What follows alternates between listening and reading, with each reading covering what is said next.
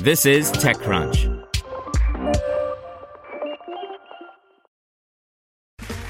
Okay, round two.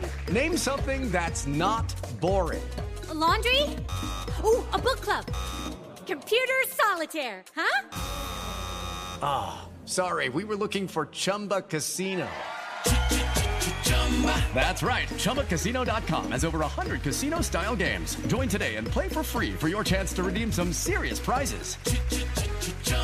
ChumbaCasino.com. No purchase necessary. Void where prohibited by law. 18 plus. Terms and conditions apply. See website for details. Want to learn how you can make smarter decisions with your money? Well, I've got the podcast for you. I'm Sean Piles, and I host NerdWallet's Smart Money Podcast. Our show features our team of nerds, personal finance experts in credit cards, banking, investing, and more. And they'll help you make the most of your money while cutting through the clutter and misinformation in today's world of personal finance. You'll get clarity on strategies to help you build your wealth, invest wisely, shop for financial products, and plan for major life events. Listen to NerdWallet's Smart Money Podcast wherever you get your podcasts. Welcome to TechCrunch Daily News, a roundup of the top tech news of the day. Lululemon is paying $500 million to acquire a home fitness startup.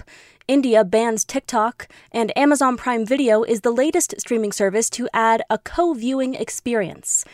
Here's your Daily Crunch for June 30th, 2020. First up, Lululemon is set to acquire home fitness startup Mirror for $500 million. The deal comes at a time when home workout solutions are in high demand thanks to the COVID-19 pandemic. Even when gyms begin to reopen in different locales, many will likely be wary of returning to a potentially high-risk enclosed space, at least for as long as the virus continues to spread. Although there's stiff competition in the category of connected fitness labs, including Tonal and Tempo, Mirror continues to be the biggest name of the bunch. And the two companies have a relationship dating back to late last year, when Lululemon became an investor in Mirror. In app news, TikTok goes down in India, its biggest overseas market. A growing number of internet service providers in India have started to block their subscribers from accessing TikTok a day after the Indian government banned the popular short video app and 58 other services over security and privacy concerns. Nikhil Gandhi, who oversees TikTok's operations in India, said the firm was in the process of complying with India's order and was looking forward to engaging with lawmakers in the nation to assuage their concerns. Next up, Amazon Prime Video is introducing Watch Party, a social co-viewing experience included with Prime. Amazon is the latest streaming service to roll out built-in support for co-viewing. While the U.S. was sheltering in place under coronavirus lockdowns, a browser extension called Netflix Party went viral. So HBO partnered with the browser extension making Scener to offer a virtual theater experience for co-watching, while Hulu launched its own native Watch Party feature for its no-ads subscribers on Hulu.com. In startups, after losing Grubhub, Uber has reportedly made an offer to buy food delivery service Postmates, according to the New York Times. The talks are still ongoing and the deal could fall through. If the merger does happen, the food delivery race would get refueled in an interesting way. Uber Eats and Postmates versus Grubhub and Takeaway versus DoorDash. Also in startups, in the second half of our two-part Boston investor survey, 13 Boston-focused venture capitalists talk green shoots and startup recovery. Looking to the future, we asked, are investors seeking green shoots? When is a recovery likely to begin? What makes them feel hopeful in this tenuous era? To read this article, an Extra Crunch subscription is required.